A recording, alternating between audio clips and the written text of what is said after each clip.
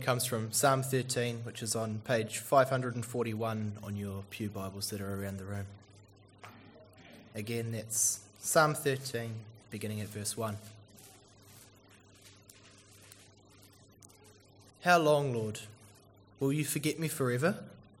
How long will you hide your face from me? How long must I wrestle with my thoughts and day after day have sorrow in my heart? How long will my enemy triumph over me? Look on me and answer, Lord my God. Give light to my eyes, or I will sleep in death. And my enemy will say, I have overcome him, and my foes will rejoice when I fall. But I trust in your unfailing love. My heart rejoices in your salvation. I will sing the Lord's praise, for he has been good to me. This is the word of the Lord.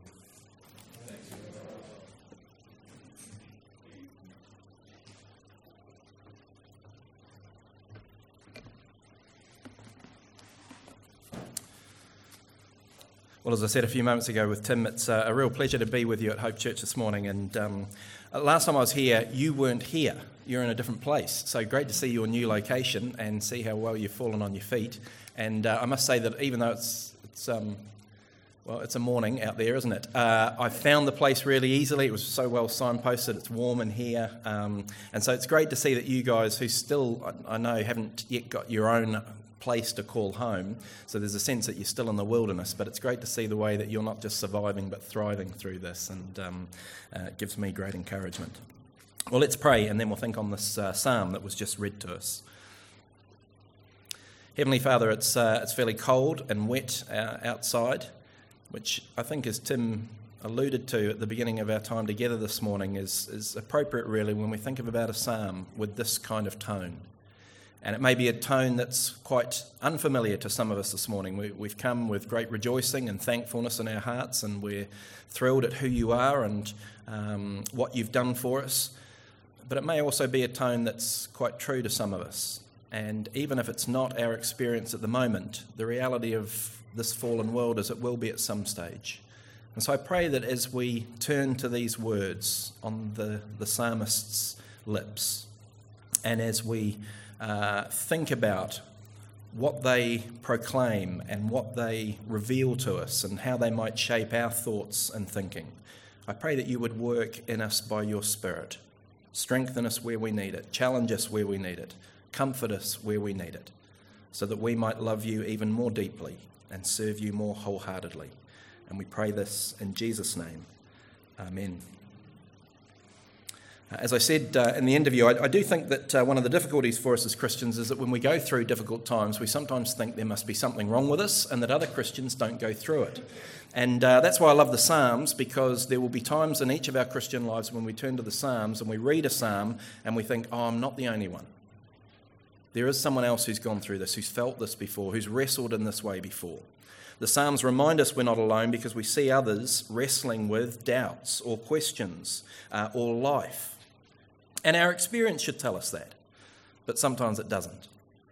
Charles Spurgeon was a Baptist minister in England in the 19th century, called sometimes the Prince of Preachers. That's a nickname you'd like, isn't it? The Prince of Preachers. It's estimated that in his lifetime he preached to over 10 million people. That's not downloads on a sermon link online. That's 10 million people in front of him as he preached the scriptures. But what's not always known about Charles Spurgeon is that from the age of 24 onwards, he suffered from a debilitating depression. He described his own depression in these words: "My spirits were sunken so low that I could weep by the hour like a child, and yet I knew not what I wept for." He spoke of this, what he called this causeless depression. And he wrote of it because life in this fallen world is hard. Sorrow, sadness, brokenness, despair is the experience of all people on this planet at some stage. And those things are not a respecter of age or gender or race or religion. And Christians are not exempt from these things. Fallen world, fallen people equals this will be our experience at some stages.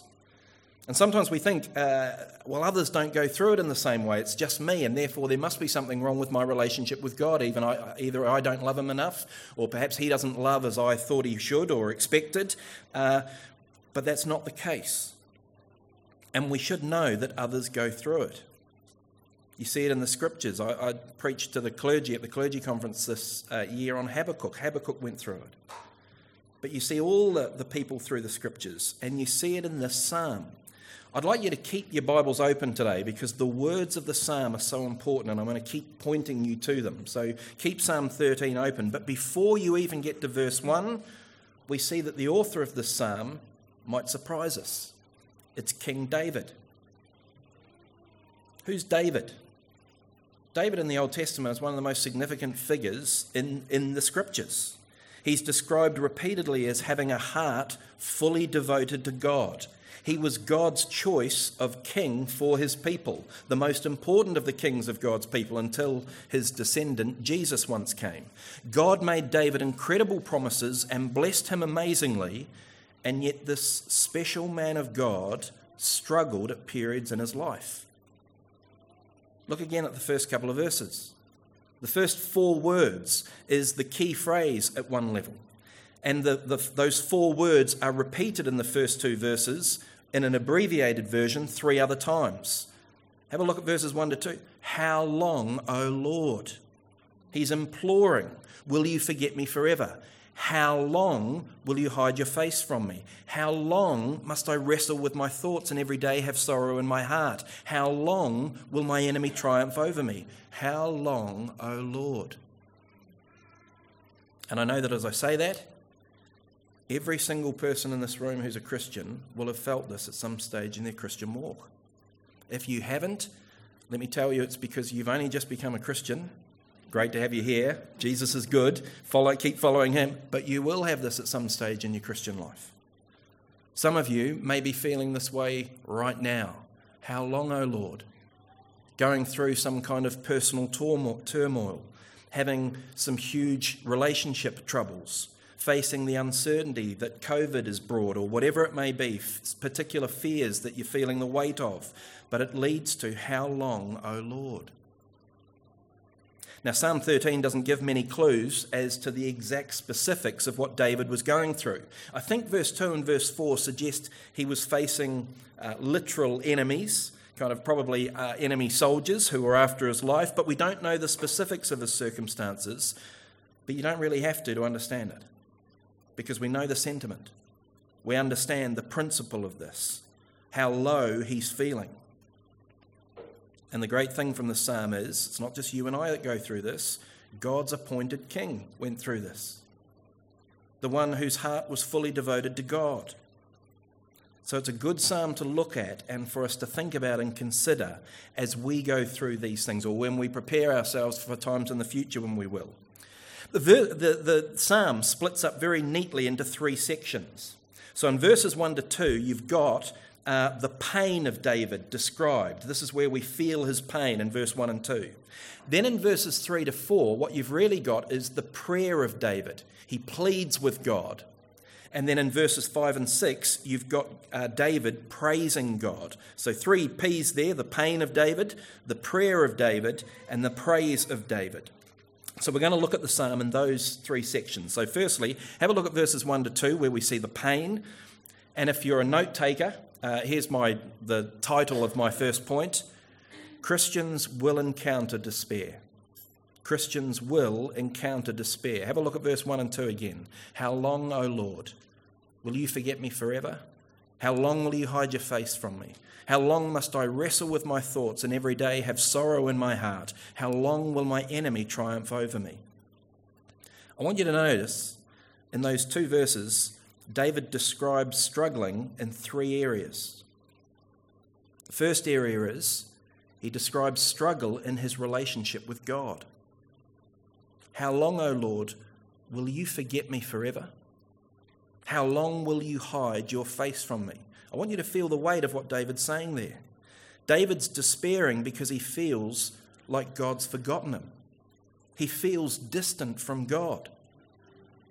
You wouldn't have thought that of God's chosen king, would you? the one that he spoke to directly and led so closely. But David felt as though God had turned away from him. We think that only happens to us. It happened to David. He felt distant, probably wondered whether God was interested or disinterested in him. And I point this out because, again, sometimes when we go through these struggles, we think, well, I'm the only one, and then we feel extra guilty and it's an extra burden. David felt this. Will you forget me forever? How long will you hide your face from me? It's very powerful, the words, the sentiment, the truth expressed in this psalm. But, as well as suffering spiritually, in terms of his relationship with God, he's suffering personally. Verse 2, how long must I wrestle with my thoughts and every day have sorrow in my heart? Here's his personal turmoil. And again, I love the language of this psalm. I love the language of the scriptures because these things are so true to you and I. They're so relatable. This is why the word of God is so powerful. He wrestles with his thoughts. Do you ever wrestle with your thoughts? Thoughts can cause such pain and difficulty. So hard to switch your brain off sometimes. You ever had those nights where you just can't turn it off because it's going around and around and around, you can't escape your thoughts? We wrestle with our thoughts in so many different ways. I'll tell you one of the ways I wrestle with my thoughts. When I've had a situation where an injustice has occurred or something like that, I'll go away and it just goes over and over and over again in my mind. And I'll replay it over and over again in my mind. I've lost lots of arguments in my life, but I've never lost the replay in my mind later on because I come up with a great line, great zinger. It's 14 days too late. I can't ring them back up and tell them it, but that you've wrestled with it all that time. The battle with inappropriate thinking, finding thoughts which we kind of know instinctively are crazy, but we can't get away from them, wrestling with our thoughts. That's what David's describing here. But it's not just the thoughts in his mind, it's the sorrow in his heart.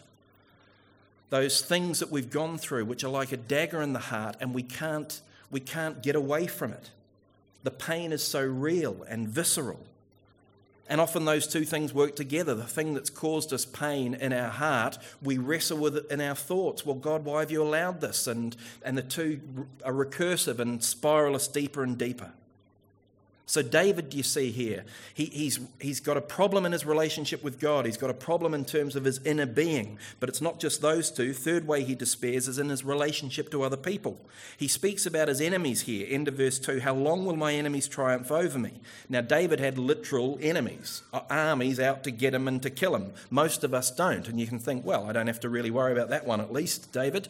But the principle is the same. I think the principle here is the same principle that you see in Psalm 73, where the psalmist, if you remember, looks out at other people. He looks out at people that aren't Christians and he sees them having a great life. People that don't care about God, people who are not trying to live for God, and they're succeeding, they're winning in life. And then he looks at his own life and he's trying to live for God faithfully and he's struggling and suffering. And he says, my foot had nearly slipped. Do you remember in verse 73? Well, that's the same principle that David's talking about here. And then suddenly, we can understand this. We've all felt this tension, this difficulty.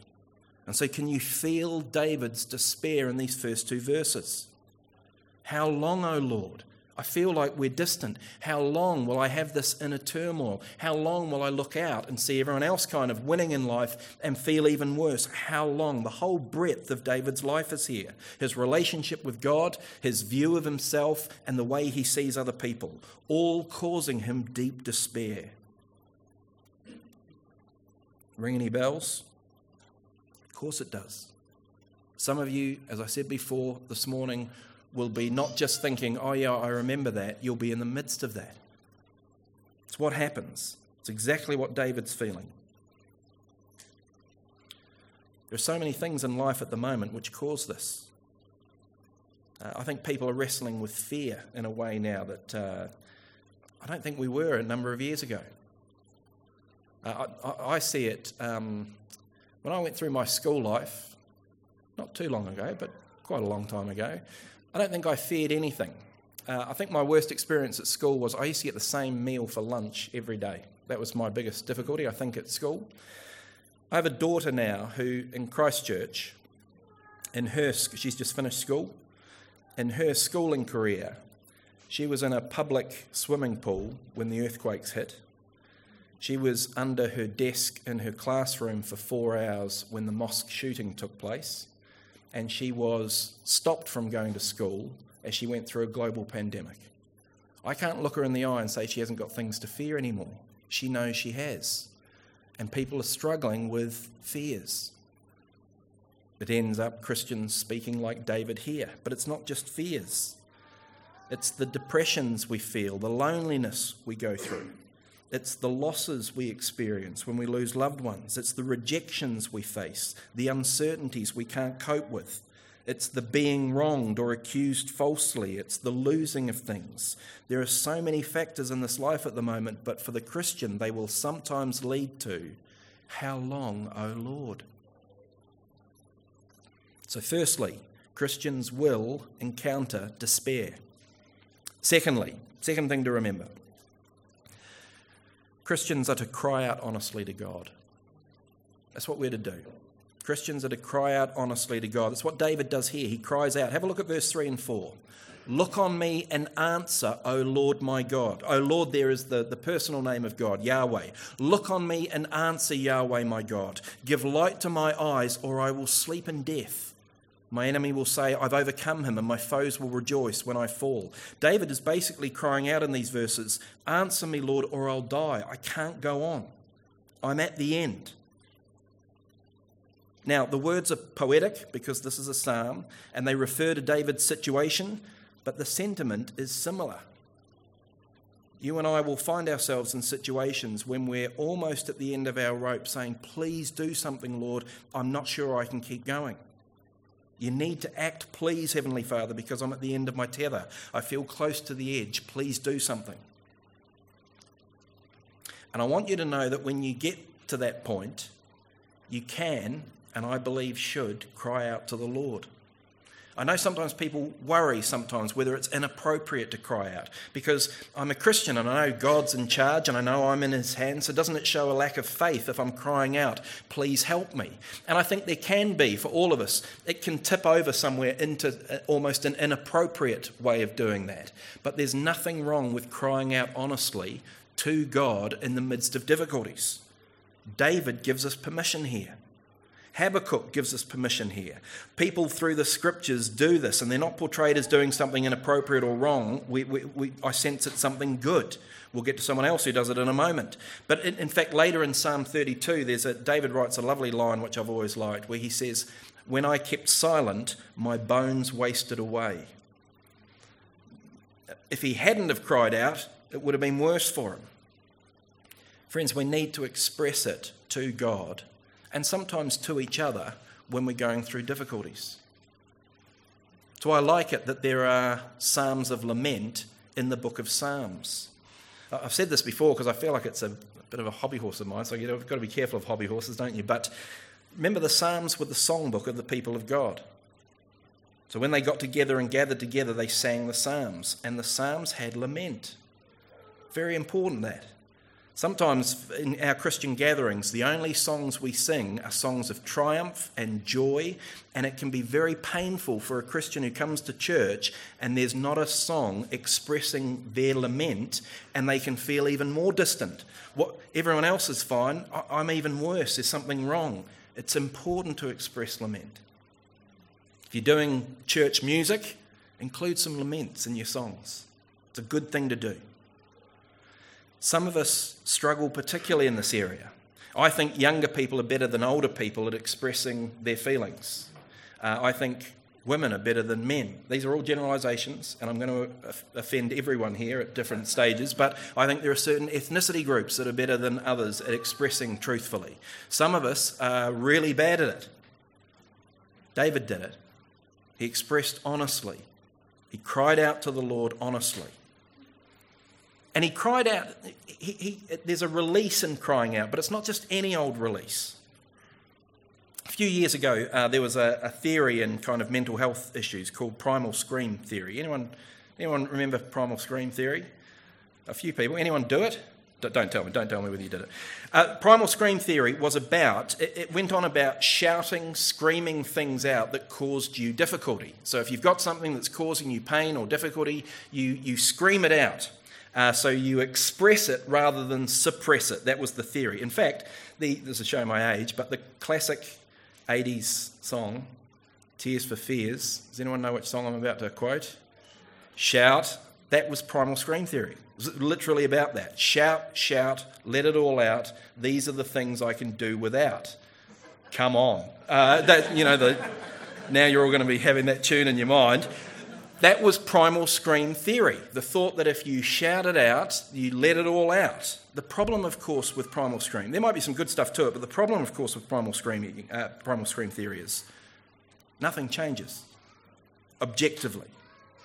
You can let it all out, but the situation remains the same.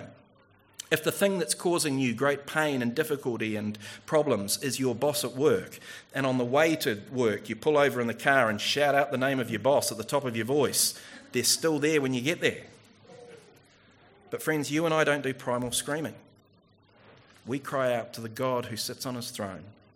Not just the God who sits on his throne, but the God who's your heavenly Father and who knows his sheep by name.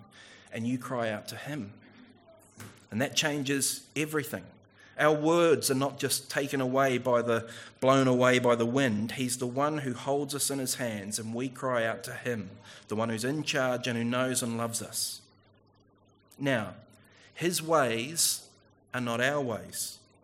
We will not always understand what he's doing or what we're going through or what he's allowing or what he may bring through what we're going through or any of those sorts of things. But we're crying out to the Lord, and that makes all the difference in the world. I really don't know if I could cope in this world if I didn't know there was a God on the throne who's my heavenly Father that I can cry out to. Because without him, you're left with no one to cry out to. That's why there's so much pain and difficulty in this world. Because for those people, crying out is just empty words. Pleading for justice is pointless. There's no guarantee for anything. Our shock, our questions, our doubt, our despair, we have the privilege of being able to cry out to the Lord about it and take it to him. So firstly, in this psalm, we're reminded we all as Christians will encounter despair. Secondly, we're encouraged to cry out honestly to the Lord. Finally, and very quickly, all Christians are to trust joyfully. Trust joyfully. Look at the last two verses. Verse 5. But I trust in your unfailing love. My heart rejoices in your salvation. I will sing to the Lord, for he's been good to me. Now notice there's three couplets in those two verses. What I mean by that is David says he'll do three things. What are the three things he'll do? Look at the verses. He will trust, his heart will rejoice, and he'll sing to the Lord. So he will trust, he will rejoice, he will sing. And he will do those three things because of three things about God. God's unfailing love, the Lord's salvation, and because God has been good to him. So three couplets in those two verses. But I want to ask you, does anything strike you as missing in those verses? Does anything strike you as odd or out of place? It's a rhetorical question, but I hope you're asking yourself it. If nothing strikes you as odd or out of place of those last two verses, you've forgotten the last four. What I mean by it is there's no reason for the positivity in verse 5 and 6. David has just started off by pleading to God, how long, O Lord, I can't keep going, please do something. He's begged God to answer him, but no answer has come. And yet in verse 5 and 6, he's trusting, rejoicing, and singing. What makes that change happen? There's no reason for it given in the psalm. It would make sense if there was a verse 4.5. If there was a verse 4.5 which said, and God answered me and said, not for too much longer, Dave. Because if you remember, he's saying, how long, O Lord? And it's David who's asking. So if verse 4.5 said, not for too much longer, Dave. I'm going to sort out your enemies. I'm going to sort out your difficulties if you just keep going for a little bit longer. But no answer comes. There's no answer provided. There's no time frame given. And that's what makes the words and truth of verse 5 and 6 all the more incredible.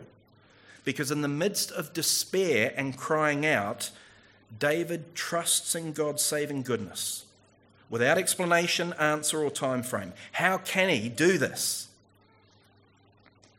He chooses to trust. That's what he does.